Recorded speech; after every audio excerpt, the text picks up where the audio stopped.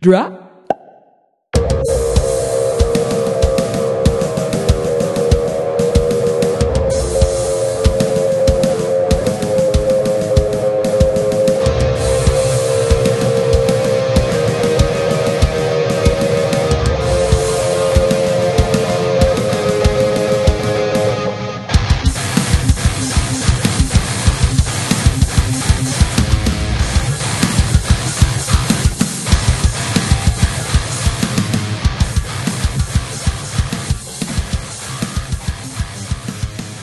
Hello. You didn't need to clap there, by the way. Anyway, my name's Isai, and I am part of the Genuine Wrestle Boys. And we are kind of going a different direction. So, me just wanted to talk about wrestling all the time. Said, hey, you know what? I need my own podcast. So, you guys gotta fucking listen to me. And so I'm going to be joined every week on my yet to be named podcast by, friends, family, well-wishers, acquaintances, and Nello. And we're going to be talking my own about group. wrestling. Yeah, you are. My own demo. I posted a meme like years ago, and I remember it. And it was my favorite fictional characters, and you were one of them. Oh boy. Anyway, we're going to be here talking about wrestling, kind of what's going on in the week, what we're digging, what we're hating. And so, yeah, and again, I haven't named it yet. I probably won't name it. That'll be my gimmick. It'll be like Isai's nameless fucking shit. And who cares? I'm just here to talk about wrestling and put out the fucking content because the Wrestle Boys universe needs more me. Yes. Did you say me or meat? Both. Hell yeah. I'm here to bring both. And this podcast is a nice cut. Nice big cut of meat. Big cut of fucking meat to slap together. Oh boy. And so today I am joined by another one of the now Genuine Wrestle Boys, the fifth member. He is the third man. It's King Mabel. It is Big Vis. It is Nello, who hosts the Burning Fight podcast on the Genuine Wrestle Boys podcast network. We're a network now. I just fucking made it up. I love it. It's an honor to be part of it. Thank you for having me. I'm Nello. God, let's see. I ran 2 fun facts about me. I run a podcast, an icebreaker at work called Burning Fight for the Genuine Wrestle Boys podcast. And 2, I love Brooks and Jensen. What? From NXT 2.0. Brooks and Dunn? Is that their name? What's the name? No, that's like a country band. Or Briggs and Jensen? What are they called? Yeah, Josh Briggs and Bull Buchanan Jr. Jensen. Okay. You love them. No, you don't. But yeah, this is going to be think of it like your Sunday night Sports Center where it's Scott Van Pelt and a bunch of talking heads just talking shit. That's what I want to do. There's not enough wrestling podcasts in the world. Anyway, let's hop into some fucking shit and what's been happening. We've had some big stuff happen in wrestling. Today, as we are recording this, and you'll probably hear this a few days later or maybe weeks, who knows, depending on when it gets uploaded, it was Crown Jewel, the WrestleMania of the Middle East. It really... because one of y'all said that today while we were watching it, and I was like, shit, this really is like a WrestleMania card. But almost better. Almost better. But then the thing, though, is it just doesn't have storylines. And if it does, they're contained within this Saudi verse. It really is. And that's one of the things is that you can tell when they're about to go to Saudi Arabia because kind of everything stops. And then it's a weird month. And then it's oh, we're back to regular shit. Dude, okay, so they did the draft a month ago. Why didn't they just wait till after Crown Jewel? So I think they wanted to start it at the start of what the seasons would be for TV. They're doing the Raw premiere this Monday, though. This is the season premiere this week. Wait, how's that? They just did the season premiere of SmackDown. It was the draft. Hold on. Let me see. WWE Raw. Season premiere. October 19th. That was the other day. It was a few It's days ago. Friday. And Oh, that would be Tuesday. I don't think they had Raw on Tuesday. I don't know it. I don't, or wait, okay. Yeah, next Monday's post Crown Jewel edition of WWE Raw will be the season premiere episode. Maybe network and cable are different. Who fucking knows? Yeah. The 30th season. I hate that they have seasons. Like, I get it, but it's just weird that it happens in September, like after Yeah. nothing. But yeah, it's like this weird kind of self-contained thing. But we ended up with a good. The only thing that I think has been a storyline that has like for the last couple of months been going on and it's been progressing and there hasn't been any weird changes or shit was the Mansoor Ali storyline because that's been going on for so long on Raw and throwaway, like not necessarily throwaway segments, but like your fucking second to third hour where it doesn't matter, you know. And but it's been going on for a couple weeks, but usually everything's very self-contained. Like Drew versus Big E, like they had a match, and it was just like Drew's going to SmackDown. Big E just won the title, but here's just a kind of a match, so they're going to be mad at each other and tag a couple times. It's like the WWE equivalent of having Sonata face fucking Okada for the title on the way to Wrestle Kingdom after the G1. You're like, this is just filler, man. Like they can have a banger match, but like it's hard to fully invest because it's like they just don't really get you on those falsies. Well, it's like when somebody, like, no offense, but like Ishii would win like the New Japan Cup. It's like this is literally just to kind of waste some time until Dominion now. Yeah, we need some for Sakura Genesis. I'm looking at the card. Yeah, Edge and Rollins has been That one's heated been for a going. while. And then Roman Brock's been long term, but it also really hasn't like outside of the Paul Heyman thing. It's been kind of, it's like it was almost saved for this. Yeah. And then I guess RK Bro and Styles have been feuding. Yeah. That's because they got no other tag teams right now. Yeah, dude. I don't know. Let's just go. What do you want to do? Go through the card? Let's just go through the card. Yeah. All right. Edge defeats Seth Rollins, Hell in a Cell, 27 minutes, 38 seconds. Cage match rating of 8.81. Yeah, about a 4.5, a little over 4.75. That makes sense to me. I think it was like it was an Edge Seth Rollins match. It was very good. They upped the violence a little bit. There was a lot of callback storytelling. If you're into car crash stuff or like a lot more indie stuff, it's going to be slow for you. If you're into WWE main event style, this is your pace because Edge slows it down. Seth brings it up a little bit, and they kind of meet in the middle. But it was good. They knew what they were doing. They're fucking pros. Yeah, I like this match. That they worked their asses off. I thought that this was the big babyface moment of the show. Like, because Edge finally getting that win over Rollins, Big E winning the title against Drew isn't like a landmark babyface moment or anything like that. Yeah, he retained it, so it's like they didn't. I guess you'd think of it, especially in. I was discussing this with you earlier, and we'll say on the podcast, you're on one side of a spectrum of WWE quote unquote fandom. You're on one side, and then our mutual friend Jordan is on the complete opposite side. And so you being like, "Oh, this is such a babyface moment," it makes sense to me. This is like going to be like the most like pro wrestling, like they were in there fighting the good fight, and this is such a babyface moment, and you got it. And so to me, it makes sense that this is what you would like. No, and it's. I mean, I don't like a lot of babyface shit, but I think more so that it's very the storytelling. It's not fucking convoluted. It's just super straight. Like Seth's an asshole, and Edge is a good dude, but Edge sees himself in Edge. He's like, and Seth is like, don't go down this fucking path because you don't want to fucking put me in that same spot. Yeah.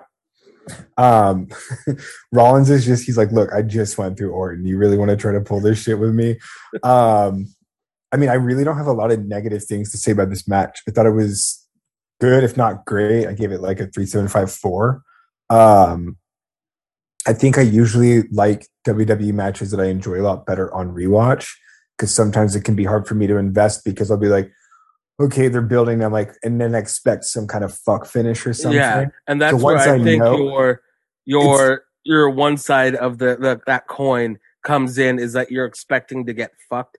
So I have a when trauma response to yeah, so WWE booking. so when you don't, it feels like such a baby face moment to you. You're like, oh, this is nice. Well, Edge beating Rollins is a babyface moment, right? Yeah, I know it is. Oh, okay. Totally. I don't think it's the most Um, babyface moment on the show, but I know what you're saying and where you're coming from on it. oh, I guess Mansoor. Um, No, I wasn't even talking about that one. oh, Xavier Woods. That's the one. Look at all those babyface moments. And well, I guess I was saying this just because the long term investment in this one, like Woods Mhm. has always wanted to be King of the Ring, but just the story, I suppose. But okay, so what I was going to say is, I liked the match a lot, but this felt like compare the end of this match to the end of the main event, and the feeling of like not completion, but like wow, we went through that, we finished. Like the end of Edge and Seth Rollins felt like the fucking end of a pay per view to me, and the end of Reigns and Lesnar was pretty deflating. And I was like, so I feel like if anything that I'm going to criticize regarding this match is just the placement on the card. I feel like if you opened up with Mansoor and Ali instead, that would have been the hottest start you can do. Hopefully, they would have gone a lot more time, and then you could have even done a cool like to steal AEW shit, lights out style thing for the Hell in a Cell because Reigns and Lesnar is awesome wherever it is. That's the attraction. But then to end with this big ass Hell in a Cell match, give them 28 minutes. Because, dude, this match was fucking almost a third longer than the entirety of the Queen's Crown tournament. I will say though, like it really needs it when you're dealing with these two because Seth gets so much shit, but that dude's so fucking good. Yeah. No, And he's he's great. kind of I think like since like Mania season after he finally got out of like stealing eyeballs and shit. That was sick, too. I love that shit. No, you don't. I gave the fucking I eye match a 4. I never know when you're kidding about some of that stuff. I'm dead Because serious. oh wow, it kind Because of he found pukes after, it was sick. he found himself after he stopped feuding with Rey Mysterio. Went on way too long. Yeah, I think that Way was one of the too long. problems. But like after that happened, like, and he kind of moved on with like Cesaro and now Edge. And actually, like he fucking found it. Also, maybe just all the weed he's smoking, like in those cameos he was doing. Whatever it is, he's gotten into a nice groove. And then Yeah. Edge, like since coming back, has been better than he ever was, like ever. And it's really strange that like at 40, like 7 years old, he's in the best shape of his life. He's working the best he's ever had, and he's doing the most compelling stuff. But I think it's because we all got to see Adam at times, and we got to see like the man behind the Edge. And so when he's Edge now coming out, that shines through a lot. Yeah. And like his grittiness and like his character since coming back, everybody can like just gravitates towards because it's a real thing, and it's like it feels like a real guy. I totally agree. I think that's the allure of people like Brian Danielson, Punk, the people that we've really gotten to know on both sides. Um, Also, like, I think with Rollins' character too, like, both of their characters right now feel like the summation of their careers in terms of Edge still has that rated R superstar in him, right? But it's almost tweaked with like this older sort of like, I'm too fucking like smart for this shit. I'm not going to like settle with it. We're just going to go all out right now. I have nothing to lose, even though the guy has a wife and kids. And I think that maybe even comes out the fact that it was taken away once, so he knows that he can. Totally. That it's like he can give it up again, and he will, but he's gonna take you There with for a him. good time, not a long time. Yeah, exactly. Just but like like, my look, ex-wife. look at like back like what late 2000s ROH with Age of the Fall, and like Rollins is kind of like snarky cult leadery fucking guy, and he's just been like tweaking that character again. Like Monday Only Night Jimmy Messiah. Jacobs was here. What? Said if only Jimmy Jacobs was here. Dude, he just wrestled Atticus Cogar twice in a week. Yeah, that's so good Um, for him. I'm glad he's still wrestling. That's the only time I've seen him, and I watch a lot of weird indies. Do you watch AAW? Because I feel like that's like the only place I would see. Okay, no. That's fair. Fuck Danny Daniels. Hey, you heard it here first. I'm gonna get banned. Definitely not first. It's so funny. But yeah, I guess it was a good match. I'm gonna be pissed if they continue the feud after this. I don't think they will. I would hope. Not. I hope, and this is just maybe because Ryan Satin tweeted it. But he was like, turn Finn heel against Edge. Like, okay, I would fuck with that. That'd be great. What are they? Rollins and Edge going to separate brands? I think they're both going to Raw. Yeah, because Balor's going to Raw too. They took away like all of Roman's opponent, like because they hadn't run Rollins versus Roman this whole title reign. They haven't, but I think that's by design, either to depending on if they can get The Rock or what their plans are with Brock. I feel like that could be a Mania match. Yeah. Anyway, I also just don't think that they long term booked that far, so it's hard for me to believe. I feel like they do with Roman, and I feel like they have a plan for like something like a guy. Like they have one plan. Who do you think the guy is? They're like, shit, we got to figure out everybody else today. That dude hasn't even signed yet. So it's Braun Breaker and Roman are the two people they have fucking plans for. Everybody else, they're just fucking rolling some dice. It's like the sex dice. It's like, all right, today, Gargano, you are, boom, backstage interview with, the returning Anthony Henry. Okay. Asher Hale, you're in. I need to see his Suzuki match. I like Anthony Henry. It was just a random guy that's been on my mind. Just today, because I saw he was going he's going to PWG. Yeah, Workhorsemen fucking rule. I hope he it's interesting because JD Drake's in the Wingman, but I would like to see the Workhorsemen reunite a lot. With the Wingman. Yeah, wish it was just a different place on the card, but a really good match for being WWE. Yeah, there it is. Bad. That is bad. Next match on the card. Mansoor defeats Mustafa Ali in 10 minutes and 3 seconds with an average rating of 6.72. I think that's a little low. I guess if you put like a 6 as a 3, I mean, it's fine. Yeah, I mean, that's almost like a 3.5. It's pretty good, honestly. Yeah, I guess I think when you just think about like in 1 to 10, it makes me think of school, and anything like under a fucking like 75, like you're a dumbass. So it's like, you fucking stupid prick. I thought it was cool. Easy story. They've been doing this storyline for months where Ali's trying to teach Mansoor the way, but then Mansoor was like, I'm going to do it my own way. I'm a good, happy guy. I'm not a jerk. I'm not going to cheat. And they would just like win and lose random matches. But they've always, like, they've just been doing this for months. And then they actually got the match, and it was cool. First time 2 Muslim wrestlers were on like having their own match. And Mansoor got that huge home. He's actually from like Riyadh. Like that is where he is from, like that city. And so, real big pop, obviously, and then fucking Karate Man came out afterwards, and dude, so that was. It's so funny. They know how to like fucking get a cheap pop. Like they fucking know. Like this fucker's gonna do it, and yeah.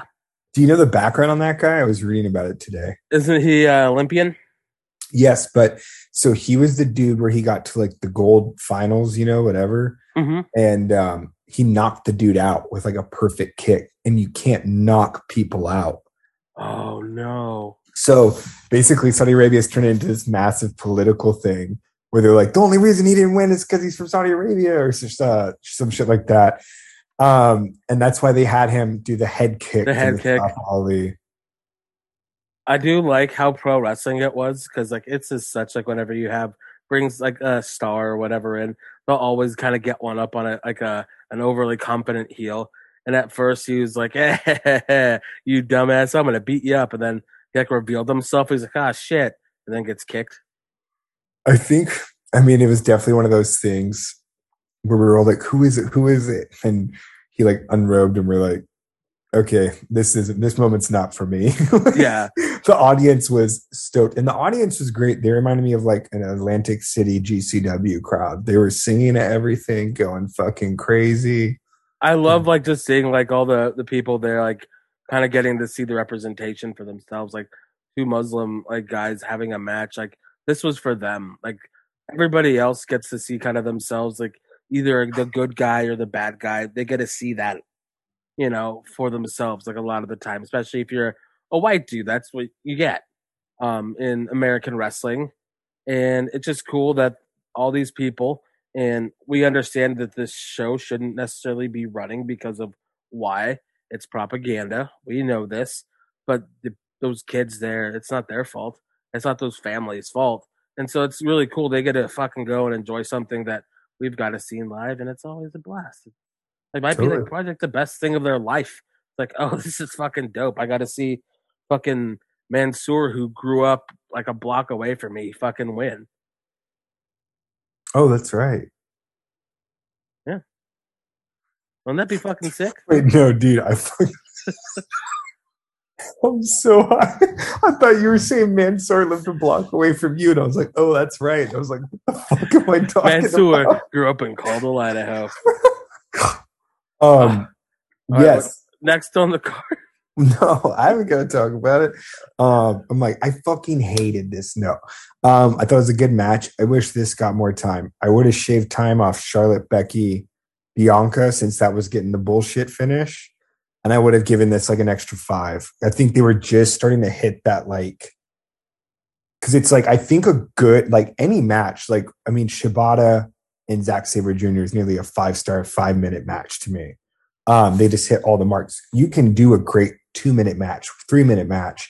Fucking what was it? The Fuego del Sol and Miro was a fucking blast. Goldberg and Lesnar.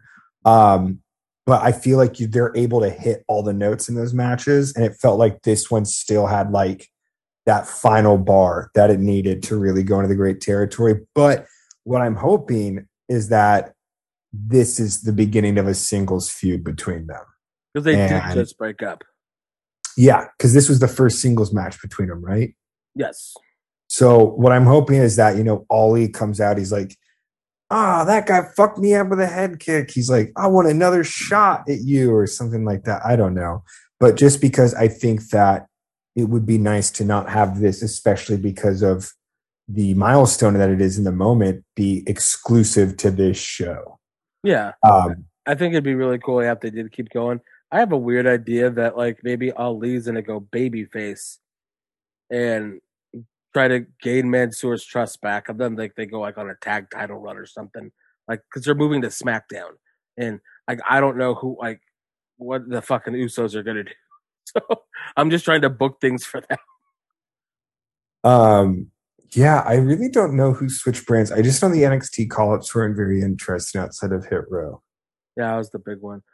No, Rich Holland's interesting, but I don't think anything's gonna come of it. But it's very interesting, Yeah. because it kind of came out of nowhere.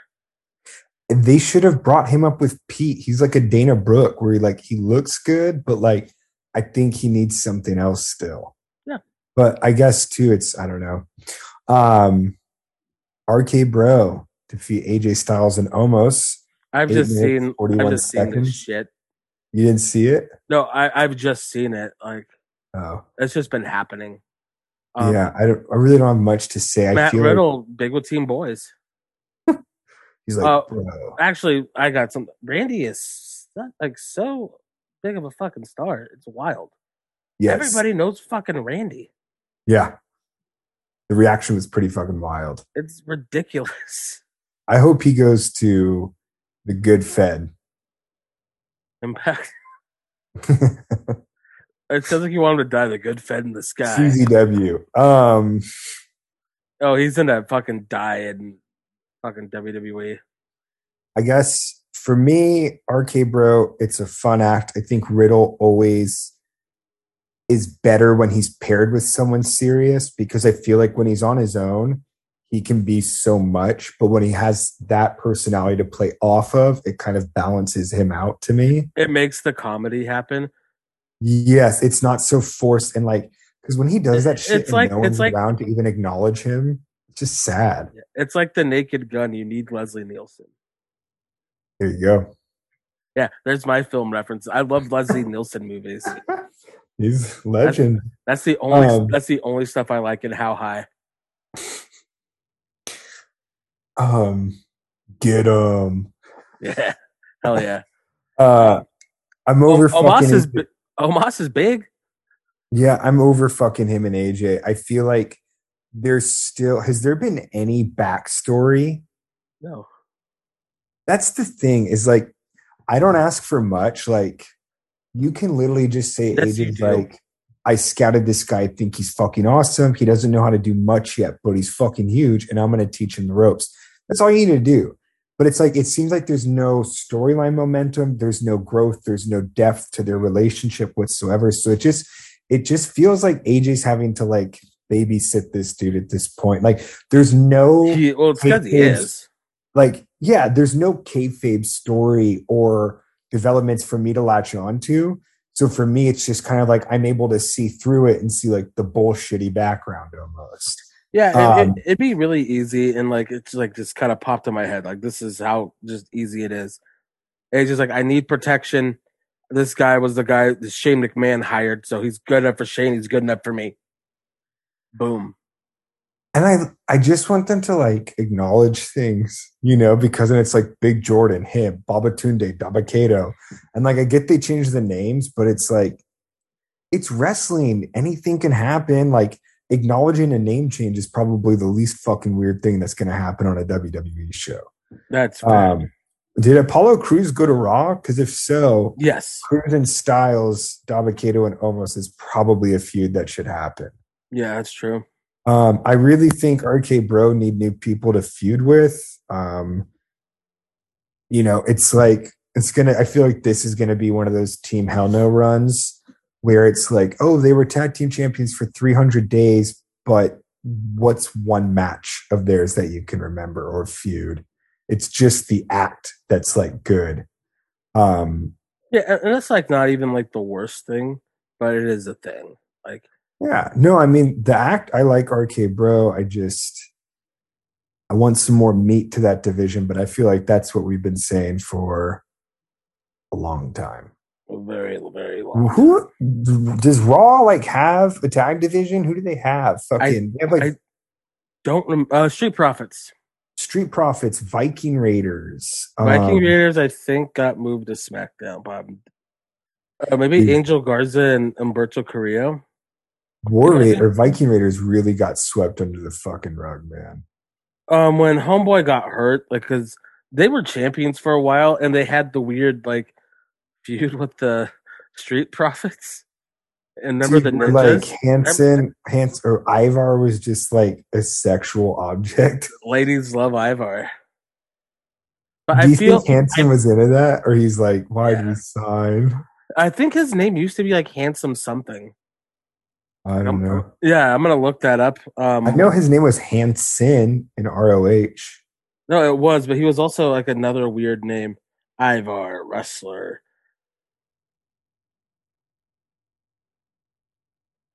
His real name is Todd. Handsome Johnny. That was his name. So Nice. fuck yeah, Handsome Johnny. Anything else to say about the match? No. I feel like we said way too much. Zelina Vega defeats Doudrop in 5 minutes and 50 seconds. Holy shit. In the Queen's Crown final, 4.82 score.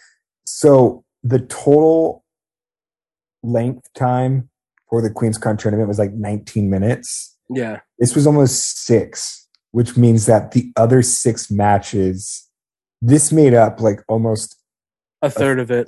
Yeah, that's crazy. Makes sense.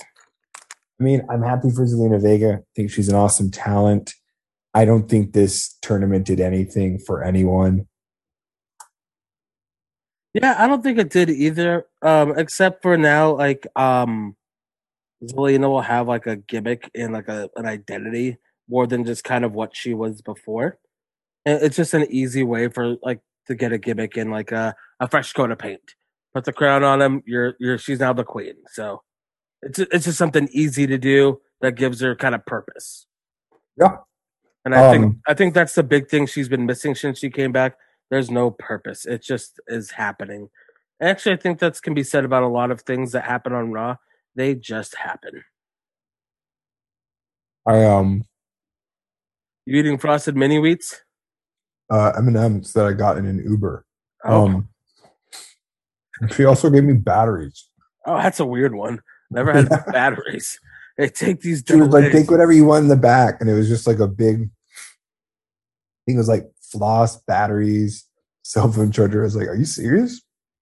She's like, yeah. I was like, fuck, I can use some batteries. Yeah, I think Zelina getting a character is awesome. I guess I'm just like, I don't think she's in any different position as she was before, even with the gimmick. That remains to be seen. I wish they would have booked her stronger going into this tournament. And that's one of the things they fucking do. That's because they want to make like a big surprise. Or they're like, if you're gonna cash in like your money in the bank, like you'll lose a bunch of matches. Like it happened to like Brian Danielson. Like he lost so many matches. Like he lost more matches when he got the briefcase than like he did right before.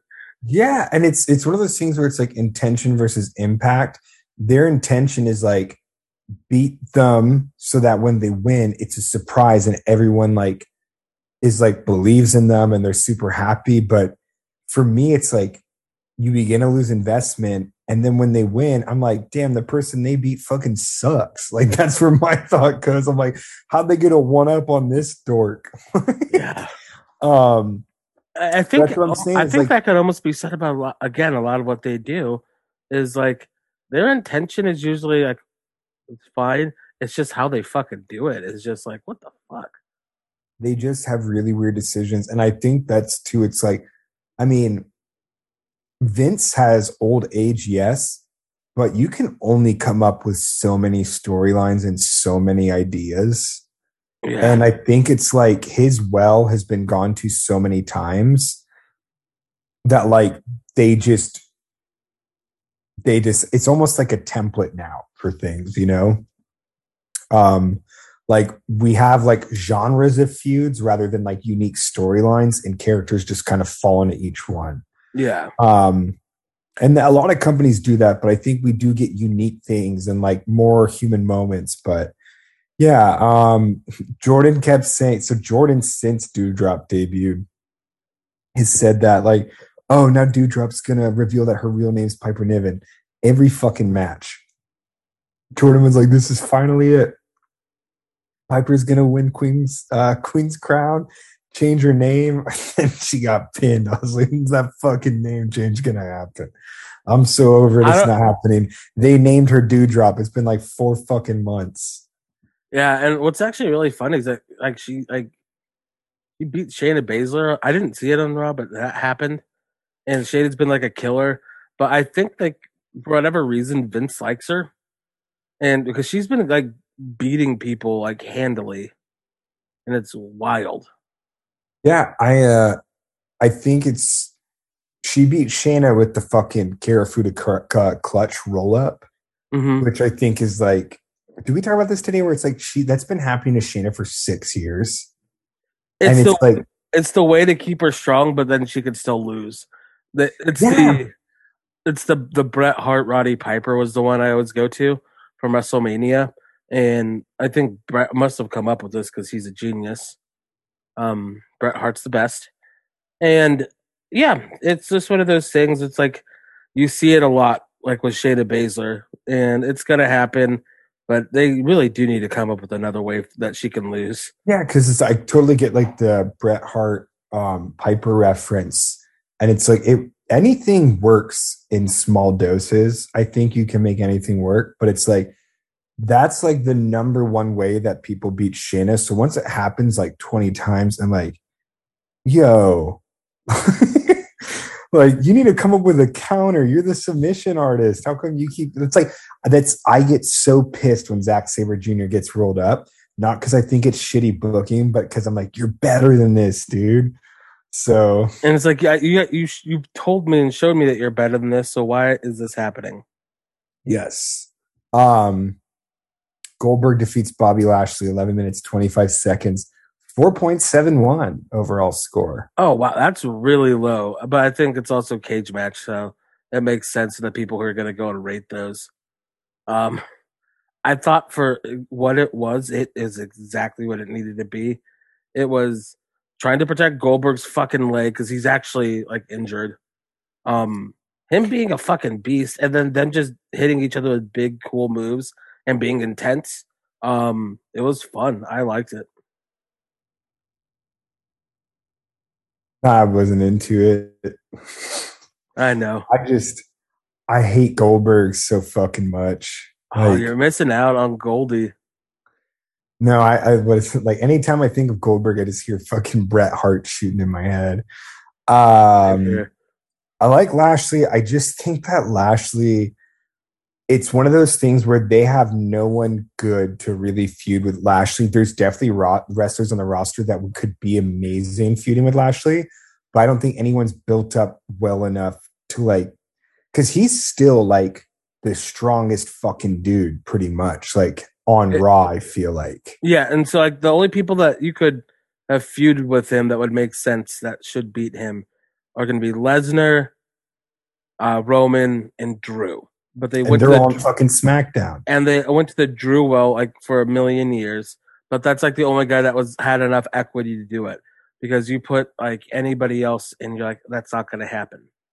Like they've just done a good job. Except for when Xavier Woods pinned him. That was wild. Xavier Woods with that cool singles push. Good for him. This was his first ever singles pay-per-view match in WWE. Yeah, his last one. He's also never had his own music. Oh, that's true. On the main roster, he's never had his own music. His last match was against Breeze when Alexander Rusev debuted and destroyed them. I remember that. Yeah. I bought Hulu just to watch NXT because it's like, oh, fucking Pac's there and fucking Tyler Black's there and fucking Sami Zayn signed or like fucking Generico signed, so I gotta watch this. And so I got it. Like before there was even a champion, that's when I started watching NXT. Yeah, everyone thinks I hate WWE, but I listen to a weekly Was Next podcast where they cover like I think Enzo Amore just debuted. Oh hell yeah! Are they talking about like when it was like Sylvester LaForce, Scott Dodson, and fucking Rusev? What a weird group! It's sick. All right. Anything else about Goldie and Bob? I just really enjoyed. I enjoyed it for what it was. We're gonna get these matches whether we want them or not, and so going in with the mindset that it's gonna suck before it happens, it's gonna suck. Like you're gonna watch it, and it's gonna suck. You go in there and it's like, okay, I just want to see a Goldberg fucking car crash, and it's kind of reckless, and he's a tough guy. Then it was fun, and also when he went up and like all the little kids and shit were coming around, they're like, oh, this is exactly why he fucking loves to do this. He really does want to be a fucking hero to kids. Yeah. It's wild. I don't like kids, and he's like, "Come here, fuckers." he's why is his son so important to him? It's weird. What are you saying, Goldie? Love your son? Oh, scandalous. Xavier Woods defeats Finn Balor for the King of the Ring. 9 minutes 37 seconds. 7.28. It would have been way higher if they would have given him about 5 more minutes. Just like Mansoor and Mustafa Ali. Yeah. You just give this match 5 more minutes. I mean, this show ran long anyway. Who cares? Give him 5 minutes. Or maybe don't do fucking fireworks after every match. Dude, yeah, and I think this is just like they're trying to make it WrestleMania, but well, I would say like on paper, for the most part, this is a good-looking card. I think it's just the organization of it, because like Vega and Doudrop only got half of this still, which is funny.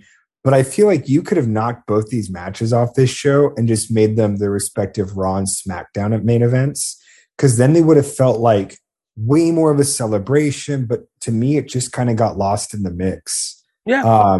If because like having Hell in a Cell and King of the Ring on the same show, just it kind of feels like almost like an Avengers meetup or something, right? Where it's like all these shows are on the same show, It's and like I'm when like, the Jetsons met the Flintstones.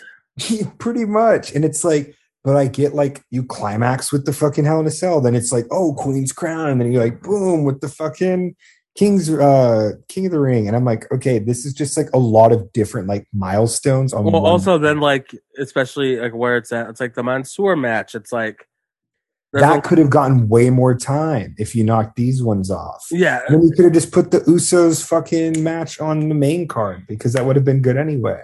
Yeah. Yeah, I thought this was fine. Good match. Xavier can go. I always forget. Balor wrestled like Balor. I'm It was happy a good for 10-minute Xavier. match. Like they did everything they could with the time without just being like a fucking all out like indie sprint. Sami Zayn, Kevin Owens 2021 match. That was still a fantastic match and I love it. But they're like, we got fucking 9 minutes and we're doing everything we've ever done. And Yeah. did. Oh, but they could pull it off. But you know, like you get like a shitty indie match, and we just saw one at Defy where they were just trying some stuff and going so fast. It's like, please stop. Yeah. It happens. Yeah, like I said, I'm happy for Xavier. I just think like the obvious sometimes I think the obvious choice is the better choice. I think with this it was Finn. I mean, the dude's name is the fucking Prince.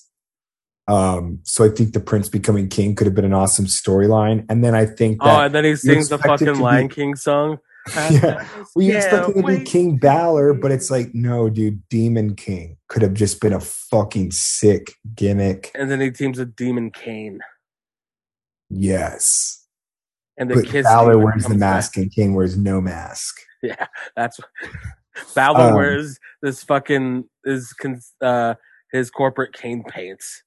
Fucking Balor's in his shirt, science is real, Black Lives Matter, all human life. And then Kane's is just like, I have differing opinions. And that's all it says. I like this guy, but that's where it stops. I don't know. I guess too, like with Balor losing, he's truly just a guy again. It's because he's switching brands. Even then, though, it's just like one of those things where it's like, okay, he lost the world title match, obviously not like on his own doing, but they never followed up, so it kind of just feels like shit.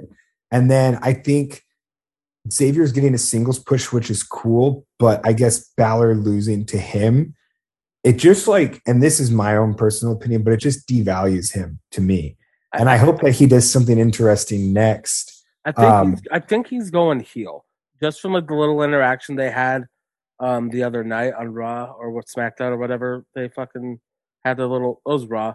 I think he's going heel, and so I think like whenever you're turning somebody for whatever reason, they think it's okay to beat them, or like whatever they're switching brands, it's okay to beat them because they're not going to be there anymore, so it doesn't matter.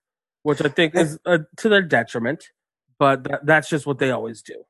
Yeah, and it's one of those things where I'm like, I guess there are people obviously who watch each show that maybe don't cross over, but I'm like, dude, like it's not like they're going to fucking what? How fucking weird! It's like I just watched SmackDown. Like, I mean, well, they have like a fucking 1.2 million more viewers than or 600,000 more viewers than Raw, and then Raw does 3 times the amount that NXT does. There's definitely, but I'm like, do those people also not keep up with the other shows in other ways, like just checking recaps or anything like that? Because it's like if they like Finn Balor goes under twice on SmackDown, it's like because he's going to move to Raw.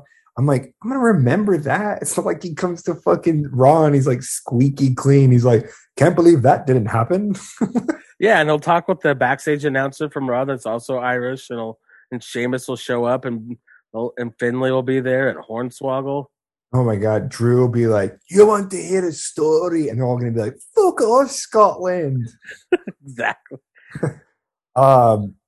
Speaking of Scotland, Big E defeats Drew McIntyre 13 minutes, 8.29. It was a really good match. It's like, especially going over it now, there's a lot of times like, oh, this is really good. This was like honestly, and if you take out two finishes aside, and it just happened to be the last two matches, so I feel like that's what's going to leave the bad taste in people's mouths. It's just good matches. It's just good times. Yeah, I think they did the most that they could with the limitations. I think that were in terms of like the obvious finish being that Big E would go over.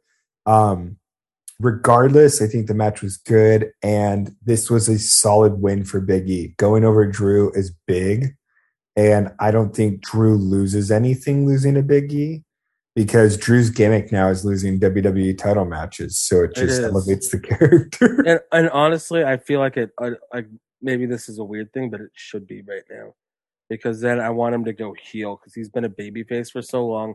I want to see him get gritty and dirty and like try and do whatever it takes to then finally win because that would be a cool story. It's like he couldn't do it for so long and kept losing and kept losing. So when he finally wins again, he does it with dirty tactics. Underhanded heel. He's like the only potential babyface that can defeat Roman, though. It's true. Like, besides Brock, because it's Brock. And I'm just like, but even like, okay, Brock, sure. I'm like, Brock's a great wrestler, but I'm like, more than anything with this Roman storyline, I'm like, this needs to elevate someone. And it's like Brock gains nothing because he's fucking Brock. And then Drew, I feel like, is already a guy. It elevated Jey Uso. I think what actually hurt Jey Uso is that they kept them together, the Usos together. Yeah. It kind of brought him down a little bit. No, Jey feels nowhere near how he used to. He was like a star, top guy. Yeah, and he was having those like big matches and like main event matches, and he was calling himself Main Event Us. And then his brother comes and it's just the Usos again. I feel like if they needed to do the split and they needed to run them as baby faces, I guess Jimmy as the baby face, Jay as the heel. And it would have been actually really cool because then you can make two guys. And wasn't Jimmy like nobody's bitch? And then he like the next week he's like, "What's up? What's up, fam? I'm here." Yeah. They say the N-word because you know they do. What? They look like they do. Becky Lynch defeats Bianca Belair and Sasha Banks in 19 minutes and 23 seconds. 7.84. I gave this a 2.5. For you said 17 minutes and how many seconds? 1923. 1923. So for like 1920, it was great. It's just one of those like. It's a deflating ending. You want something definitive, but they not don't want that. But it's been the same for every Becky title match, and there's been a lot just in the past 2 months. There's been like 5 of them. And it's just been the same deflating finish each time. And it's like, I refuse to believe that that there aren't better ideas and that they're not capable of realizing them because Becky, like you were saying before we hopped on, like, or I think while we were on, like, you rate different things on different scales. Mm-hmm. So it's like, I rate WWE and New Japan, like on the same levels pretty much. In terms of what I expect from them. That's where you go wrong. No, but I'm saying like New Japan in match quality, WWE in wow factor, entertainment, storylines, like, because they have the most tools at their disposal. They have the longest time that they've been doing this. I mean, it's like Disney, right? Like, I'm not a big Marvel guy, but like there's really fucking good Marvel movies that I feel like actually say something. And then there's Thor 2, The Dark World. Like, there's different levels that means. to it. What? I don't know what that means. But like, Becky has proven that she has a brilliant mind for wrestling. She obviously has to have some fucking say in what she's doing. And I think like ever since she returned at SummerSlam, nothing has clicked for me. And then not only was this another like Big E Drew match where we kind of knew what the outcome would be already. And I think that the outcome in Big E's case, it did something for him. In Becky's case, I don't think she gains any heat from it. It just deflates, at least for me, the audience. And it's a very shitty ending to a very predictable match, and I think you can still have an awesome ending to a very predictable match. Yeah, like predictability isn't even a bad thing, I think, at times. No, it's about the journey. Yeah, and so sometimes I think that they're very like they book like they don't care about next week, but then also only care about next week. And so it's like we got to make sure, and nobody's going to be hurt by this. And so she's going to do a fuck finish and hold the ropes in this, but then it hurts people because then like nobody looks good instead of at least one person looking good. But I thought it was a good match for what it was. Bianca's a fucking star. Sasha's a fucking star. I think it was Eric Stevens tweeted they all look like grandpas, like or like 50-year-old guys playing pickup basketball at the YMCA, which is so fucking funny, just with the big shirts. It's also very cool that they got to do this and have that moment, and kind of help try to break down some barriers. As much propaganda as it is, as much as it is for show, it's still something that happened, so it's very cool. You know what would have been fucking cool that I just realized? So the reason that they had this shitty finish to the match is because no one could lose, right? Yeah. So it's one of those things where it's like, then why book it, right? And I feel like a lot of other companies will acknowledge that and then not book it. But I'm like, okay, you still could have had 2 really cool title matches on this show. Like you could have done a Bianca Sasha like tag team match or something like that on the pre-show, right? Get your big stars on there still. You could have done Queen and King of the Ring this past week on like Raw and SmackDown. And then imagine having Becky and Zelina. They can have a really solid match, but it's not like you can do a definitive finish for Becky. She gets a really good defense under her belt. Zelina gets some good shine. And then imagine fucking Big E versus Xavier. Just like a totally like, that would be a sick ass match. Yeah, and I think it would be really, really cool. And like, it would at least give some like follow up to the King and the Queen thing immediately. And I think like having those matches where they feel far more like a road to show, rather than like, we don't think either of these people are going to win, but they can still be goddamn good matches and get them over. Because again, like I don't think Drew, Bianca, or Sasha gain anything from being in these matches. Yeah. Oh, for sure. It's just another fucking stop along the way. Yeah. To nowhere. Seems to be a permanent destination in WWE. It's literally just like they're like on a fucking bus ride and that's it. Like that's their whole thing. So what are you doing? I'm gonna be on a fucking bus for 12 hours. Then to where? Well, to another bus. That's it. Yeah. It's just Roman Reigns defeats Brock Lesnar in 12 minutes, 20 seconds, 6.51. That's higher than I thought it'd be. They always do well together. I think Brock is one of the best American wrestlers to grace us in the last, let's just say 30 years. He is often overlooked on his selling. It is so good and it's so different from anybody else. And I think it's because he's actually been hit and hurt that he knows how his body will react. So when he gets rocked by a punch, like, yes, it is a lot more showy, but it looks like he got rocked by a punch and not a wrestling sell. Roman's character, he is fully invested in it. And I love it. You can tell he lives it, breathes it, does interviews in it. This is CM Punk off in it. Yeah, the finish was shit. Absolute shit. But it didn't kill the match for me just because I was expecting something stupid and I got something stupid, so I wasn't necessarily mad because I was my expectations were low on what the ending was going to be. I did not like the match before the finish.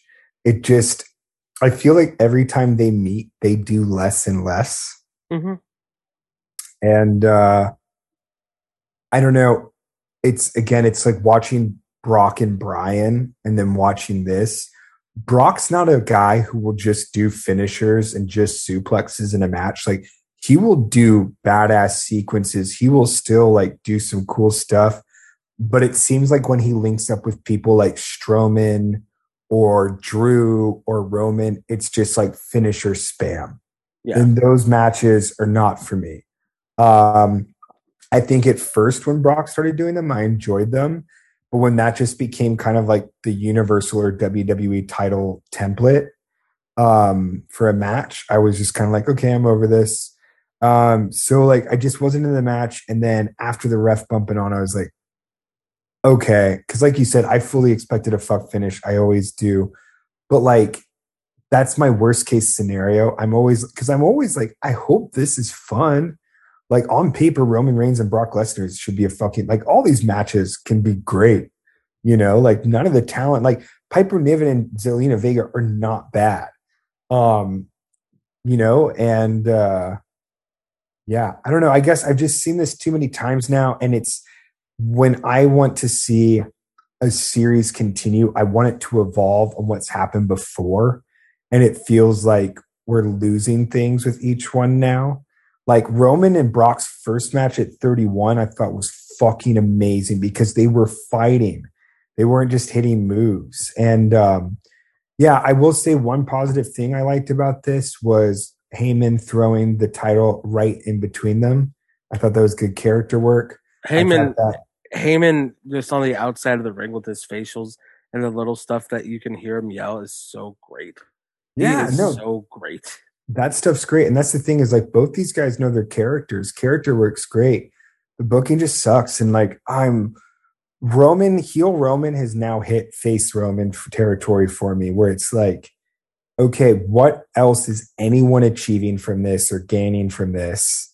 And we've kind of hit like a standstill with the character and like with the. I think it's less of getting pushed down your throat so hard, and more so like with Cena, where it's like he's got like he's like he's gonna win. It's like what else? Like nobody's like when he was feuding with Bray Wyatt or Ryback or Dolph Ziggler or these litany of guys that he would just go over and beat. Wade Barrett, The Miz. It's just like okay, it's super Cena. Like you know where this is gonna go. It's like, I mean, when Reigns faced Owens for 3 months, like, and I think too, it's like, I would say, or God bless them though. They tried so hard in each match, and there was like one match. It was the one with the last man standing where for a split second, I'm like, oh shit, like Kevin's gonna do it, and that was the last one. The count. Yeah, that was the one, and then it killed it. But for like 2 seconds, I'm like, oh. I got Same. like, and so if they would have gotten the spot correct, it would have been great. And that's the thing is like, okay, and I'm like, all right, so Owen's got a feud with Reigns, and what has he done since then? Like, and it's one of those things where he gained nothing. And I think that if you're going to do a Roman title reign like this, every month he should have a different opponent and just do like one of like almost monsters of the week, right?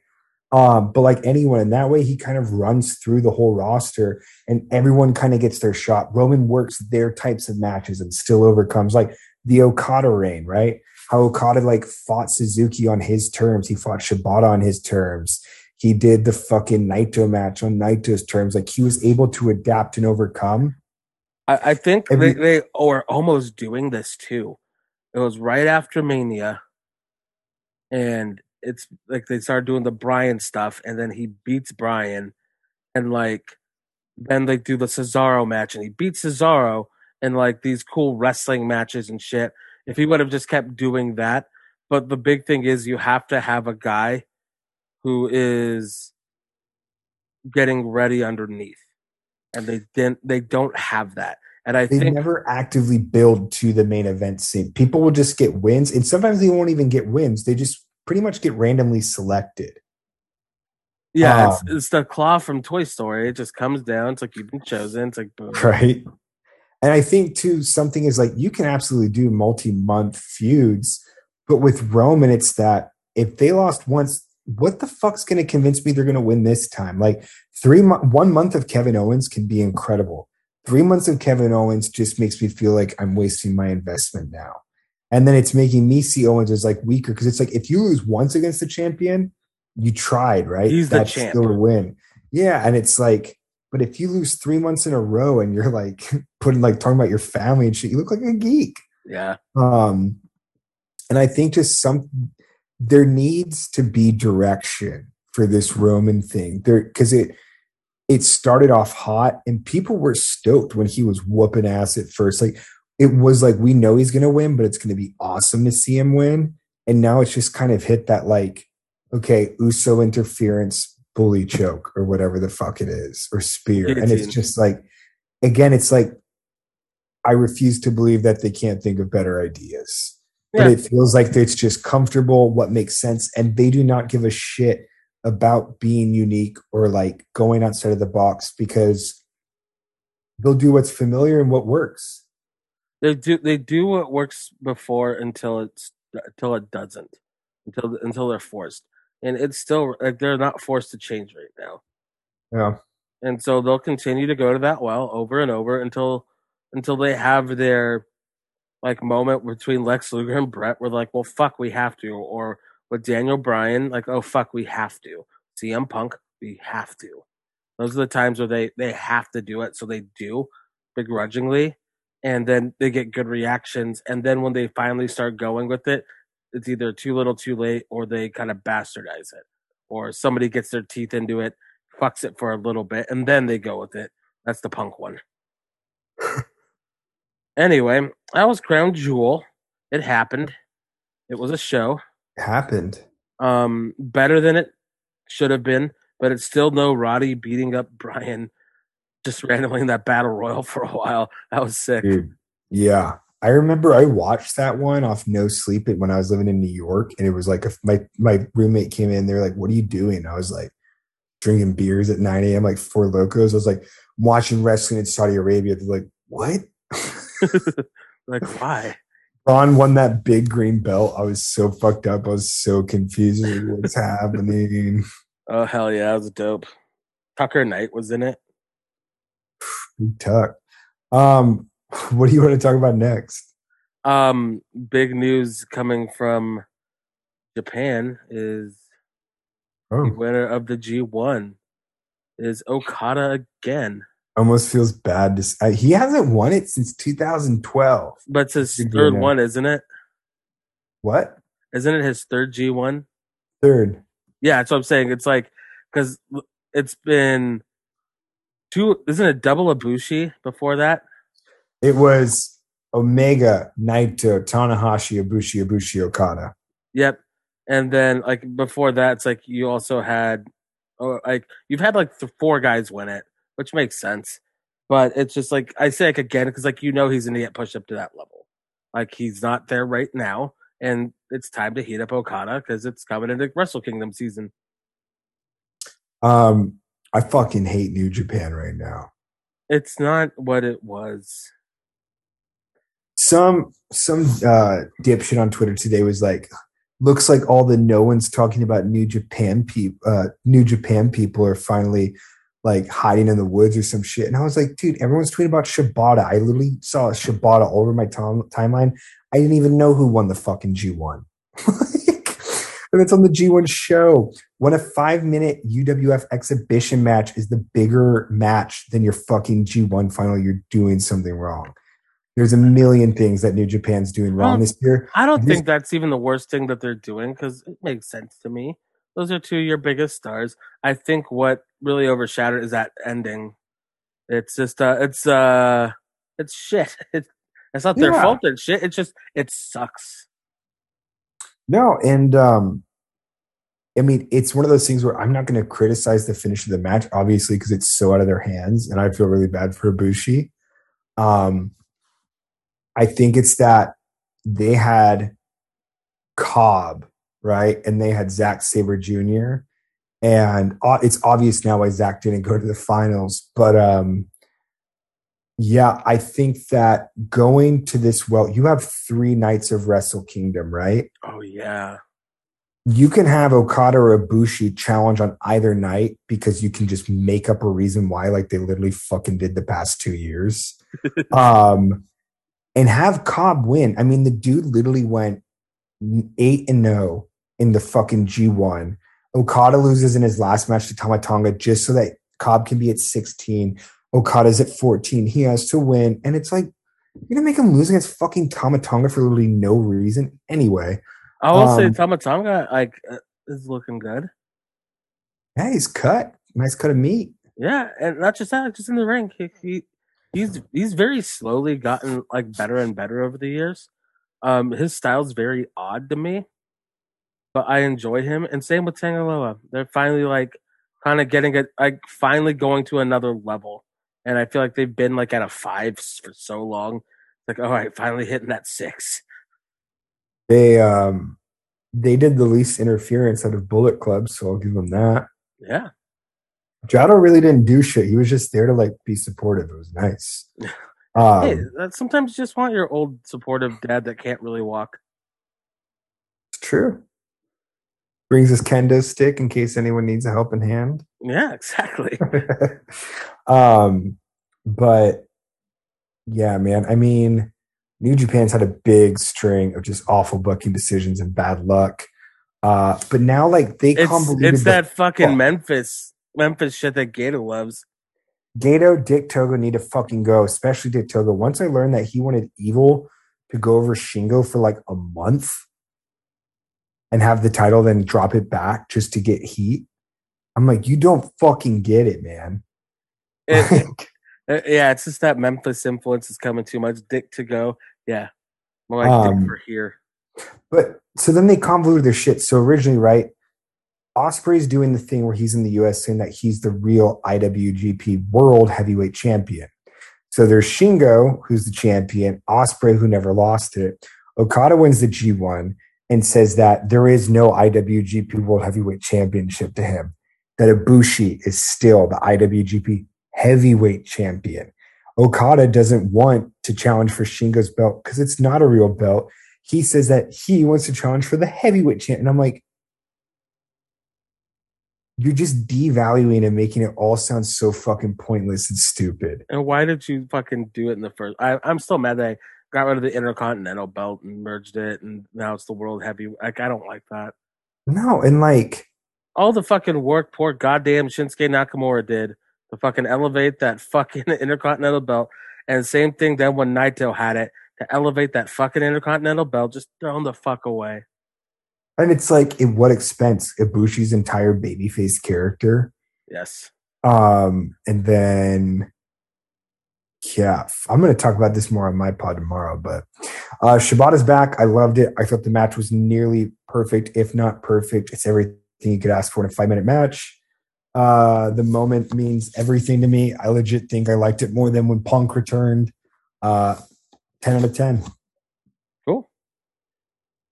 There it is. There it is. 10 out of 10. And then I think because we went way longer on this Crown Jewel show than I thought we were going to. Yeah, it's fun. Yeah. You just want to go over the Halloween Havoc card? Before we do that, NXT is rebranded, as everybody fucking knows. I want to know your thoughts on it. Especially a few weeks in now. I have some very specific thoughts. But I want to know where you stand first, and then I'll let you know where I do. I think I have a lot of thoughts. It feels I think it's when a show doesn't feel confident, like they changed it so quickly, like nothing was organic. I think we've talked about this. It just felt like it was one of those things with all the shapes, cut out, and then they're putting squares into circles, triangles into fucking squares, and they're just trying to fit the shit in where they can. Yeah. And some of it's really landed. I legit think that the Tony D'Angelo character is funny. But for every Tony D'Angelo, there's like a fucking Trick Williams promo. Fucking I don't Brooks mind Trick Jensen Williams character. Yeah, the Briggs and Jensen's the one. Von Wagner. And I guess to me, then you have like Wade Barrett in a flannel, and now Vic Joseph is in like a cool fucking like jumpsuit. And I'm like, all of this weird immediate overnight rebranding shit, it's like when a McDonald's adds iPads. I'm just like, it feels fucking desperate and it feels like they don't know what they need to do. So they're just throwing everything at the wall. I don't really like the Saturday night main event comparisons. I think that's just because the characters are cartoonish, but there's nothing about it that makes me feel like that. Who said that one? Fucking Brian Alvarez, I'm pretty sure. And people were talking about that. I don't think I like Saturday night's main event at all. No, and so I'm trying to really like gather my thoughts and articulate them here. It feels like mid '90s WWF. Feels like Saturday, Sunday Night Heat. Just weird shit. I think that like because NXT no longer exists, and like we said, it feels like we went from 2014, 2016 PWG to 2019 Evolve, but like with all these weird ass characters, I like Andre Chase. I think that shit's funny. Odyssey Jones, I think could be a future guy, but like I think right now, none of these characters would be taken seriously or work on the main roster except Braun Breaker. Yeah, that's the only one. Because Tony D'Angelo just become a Santino. I got love for the Hudson, but what the fuck is a poker player going to do on the main roster, And it's a lot of things that have a shelf life, but not very long. I feel like how deep can you go with these characters? It's the mid '90s in WWE, like WWF. Like it was just like these weird characters, like just throw out Mantar, Goon. Like just let's throw it at the fucking wall and see if it sticks. TL Hopper, the fucking plumber. Like what the fuck? And it's like Mad Mountain Rock. And because like the first episode, right? It's like their goal is to gain new viewers. But I feel like they changed everything so immediately that they turned off part of their old audience because the ratings are down. I don't fucking care to talk about ratings, but like there's definitely people who used to watch NXT that are not watching it now. Oh, yeah. And I don't think that with the new product that they've gained any new viewers. And I think that that's the whole thing is like you could do a natural progression. And I think people like Carmelo Hayes, Andre Chase, Creed Brothers, I think that those are people that you can absolutely be featuring on NXT right now.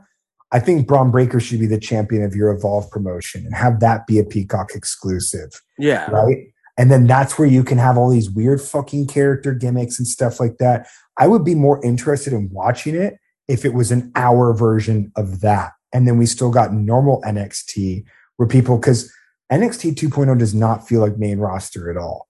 It's like weirder. And it has a whole different vibe because when Andre Chase goes up to main roster, he can't do any of the shit he's doing right now. No. He's going to have to be like, you want to poo-poo pee-pee?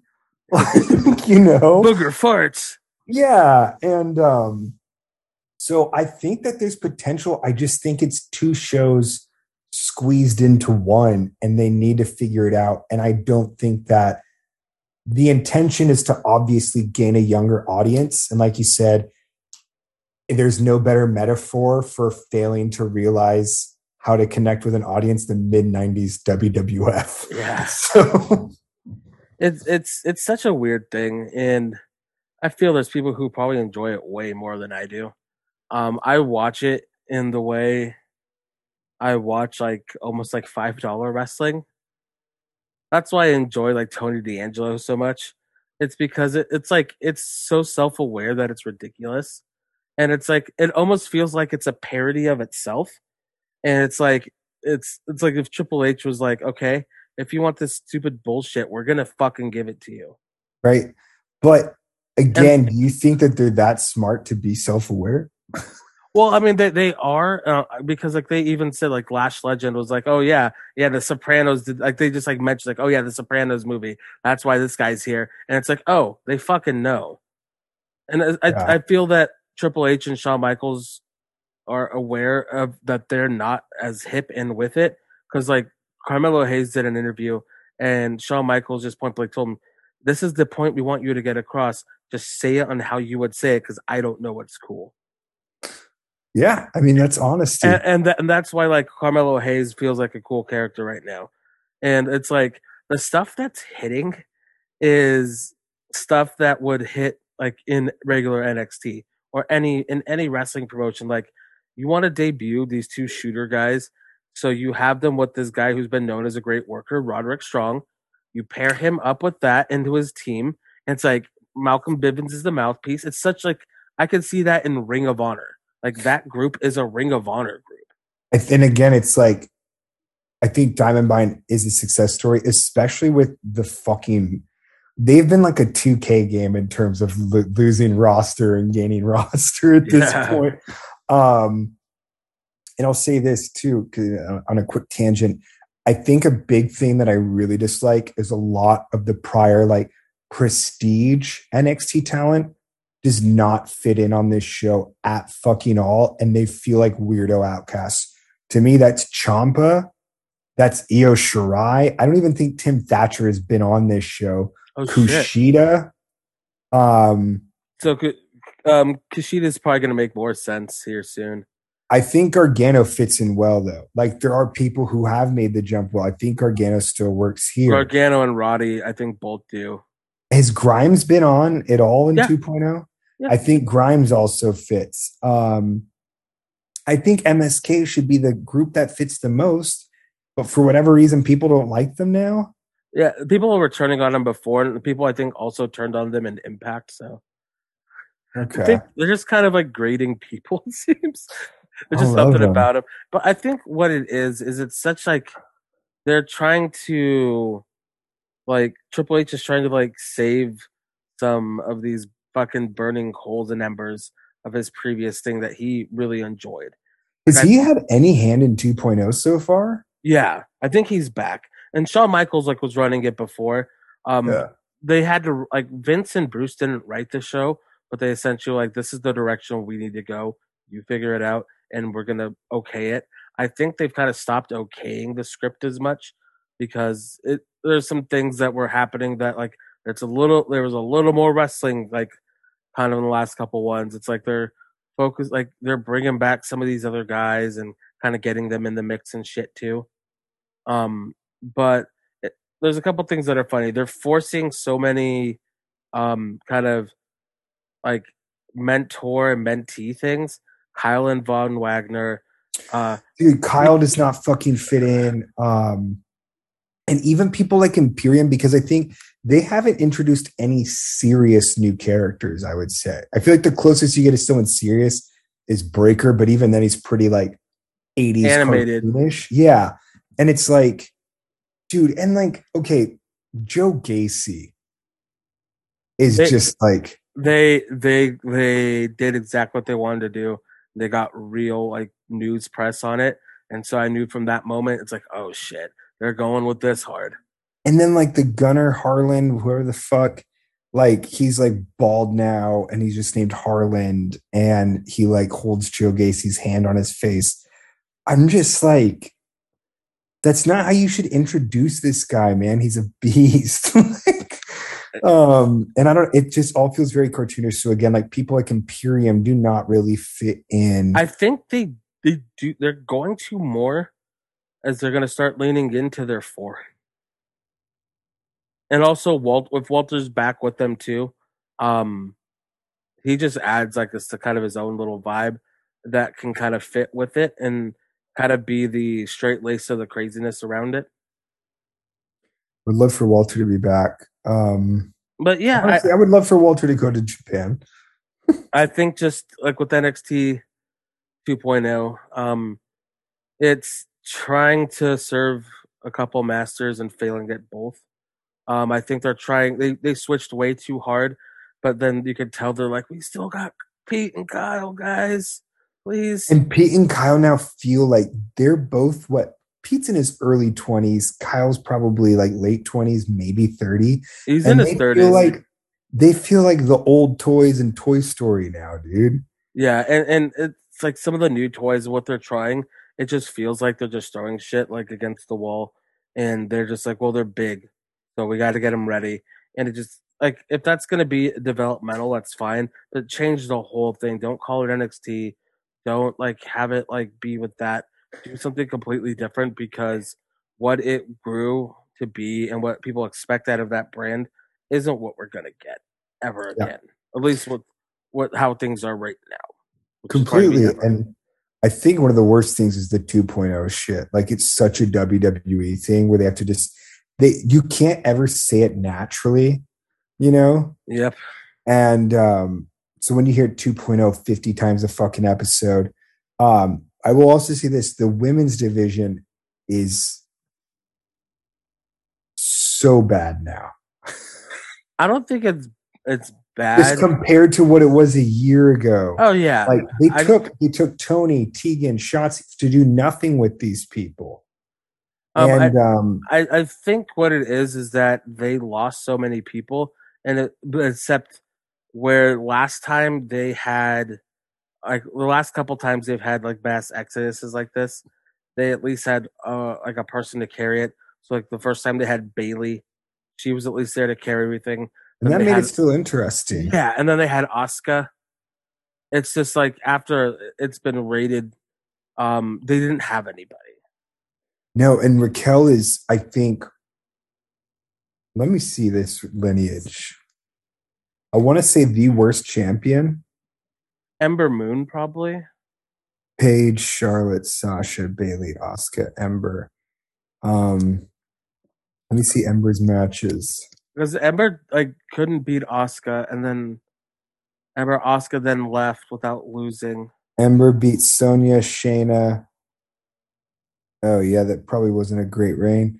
Shayna, Kyrie, Shayna, Rhea, Charlotte, Io, Raquel. Yeah, I mean, I would say that Raquel is worse than fucking Ember. I would say Ember's was worse just because at least the Rhea matches with Raquel before were cool.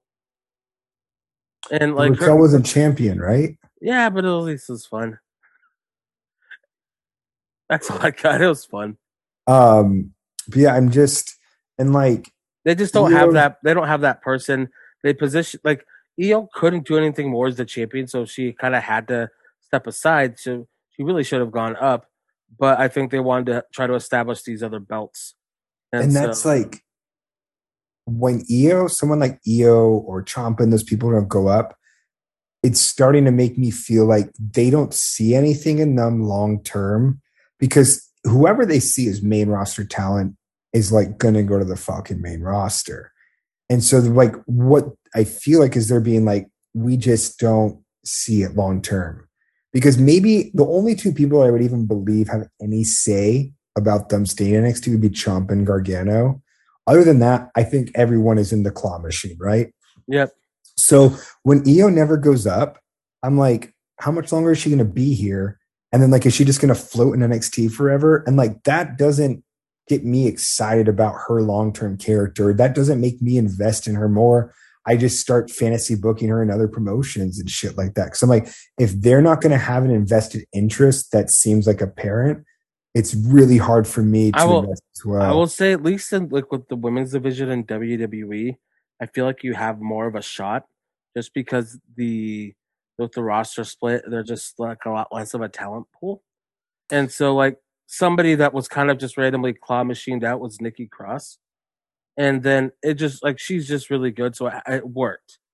And like now she's a thing. And I feel like Yeah.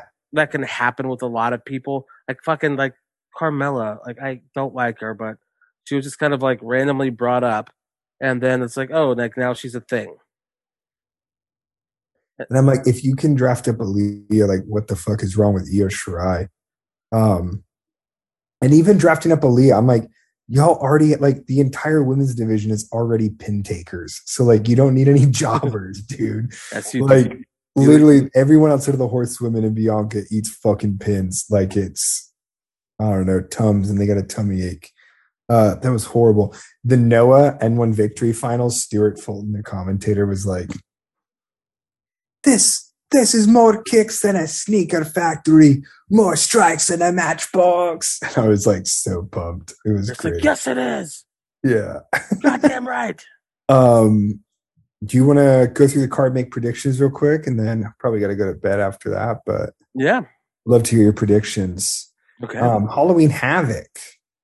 this coming Tuesday. So far for the card, we have a WWE NXT. Okay, this pissed me off. Having a match to determine who gets to spin the wheel, even though there's no fucking advantage to spinning the wheel. You got to make a deal. It's just so like, it's being like, hey, no, it's, I don't even need to make a fucking metaphor. It just sucked. Triple threat, Scareway to Hell ladder match. Io Shirai and Zoe Stark as the champions.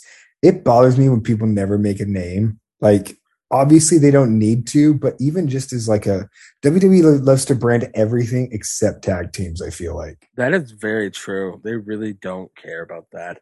Like, they're just like, these people are going to be together for a fucking month. Fuck it. It's whatever your name is. Just go out there. Thank you. Indy Hartwell and Persia Parada. I literally have no clue who that is. And Toxic Attraction, Gigi Dolan and JC Jane. I also have no clue who JC Jane is. I still never seen these people. Persia Parada was an Australian wrestler, and she's like 6 foot and jacked. She's actually really sick. And that's like her and Indy actually did like wrestle together in Australia. Oh, she's in PWA. Yeah, and so yeah, she was really good. Steph DeLander. Oh, okay. And then JC Jane, just somebody, just a person. I don't know who they are. This match should be. I'm scared. The ladder match with I think people who shouldn't be in a ladder match. So we're gonna see something. Kelly, dude. We're gonna see some shit because that's like one of the bad things about them being still branded NXT. It's like we're used to some shit, and so they got to do something cool.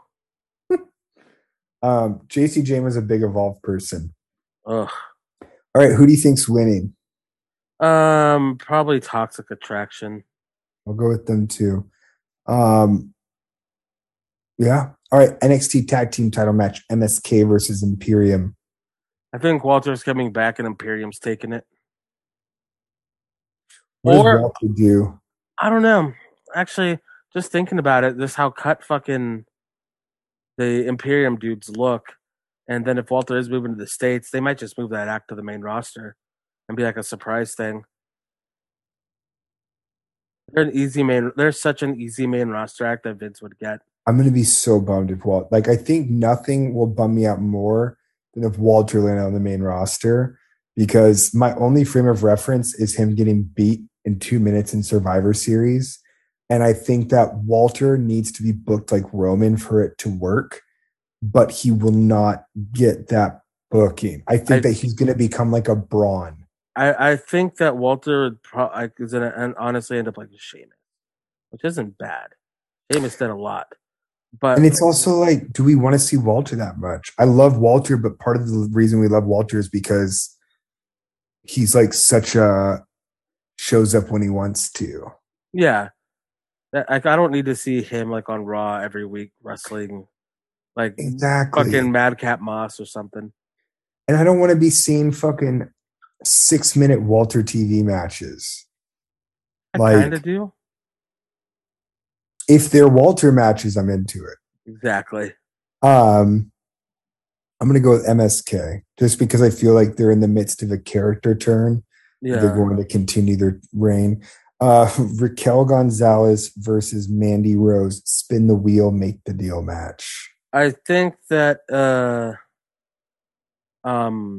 gonna win. Like Mandy's gonna win. Like Toxic Attraction's gonna have all the gold. Wow. Mandy Rose, NXT Women's Champion. The reason I think that is because it's like every fucking commercial is just them like fucking like, look at how hot they are. NXT 2.0. Come look at babes.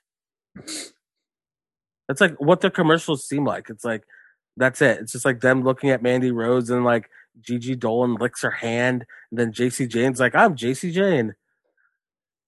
She's the X-Pac of the group. Yeah. And JC Jane, she's like, hello, everybody. Me.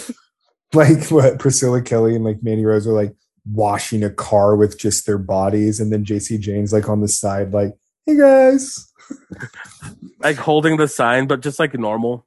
Yeah, Oh, just in a poncho. can't hear you. Oh, can you hear me? No. This happened. Can you hear me? I can hear you, but it's just that the audio quality went to poop. Oh, can you still hear me? I can hear you. Okay. I don't know what happened. Sorry. Well, let's close it out. The big one. I'm actually really interested to see Champa versus Breaker. I'm very interested in this because I want to know what they're going to do. Like, do they actually pull the trigger? Or like, is it just like kind of a fresh coat of paint, but it's like the same color of the paint as before? So I'm very interested. I don't think Champa belongs in this new NXT. I No. don't. I don't think he does not So fit in I at think all. actually just kind of thinking about it, some of the reason why these people don't fit in is that the older NXT felt grittier and this feels so shiny.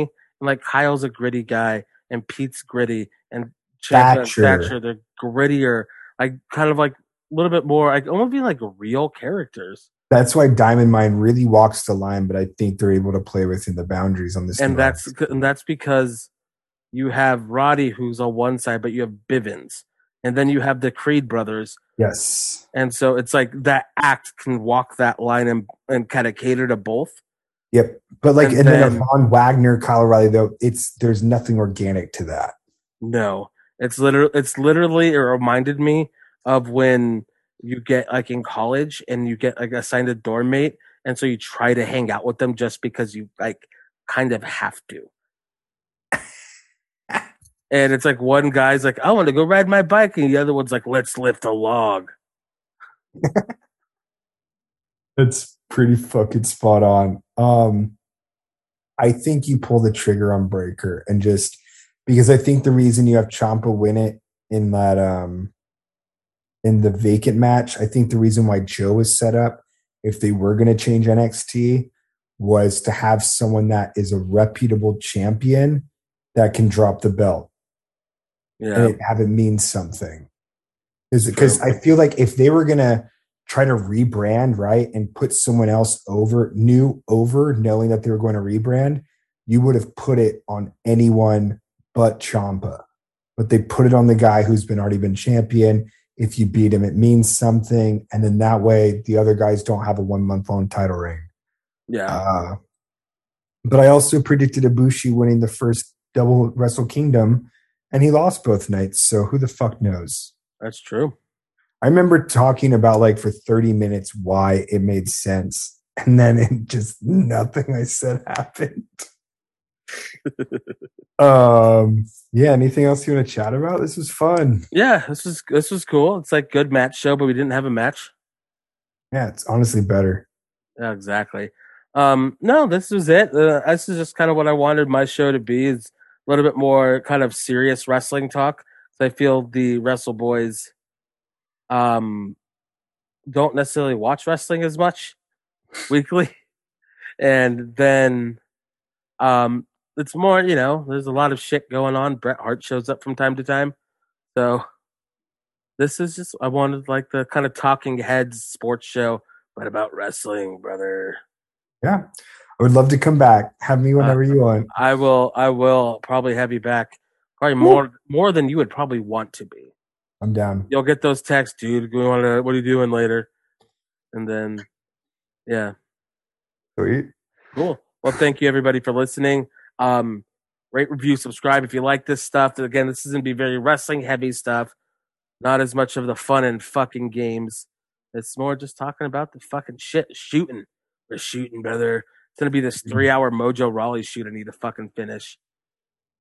I'm like 20 minutes away from finally finishing a Mojo Rawley shoot interview. Jesus. It's taken me a couple weeks. But he's an Okay. interesting guy. But that's another fucking day. But thank you, Noah, for coming on. Check Of out course. Burning Fight on this same network that this is going to be coming out on. Again, I don't have a name for this. I do have a theme song. Yes, it is the one from the fantasy thing. So, hell yeah. Nice. All right. Bye. Later. Bye.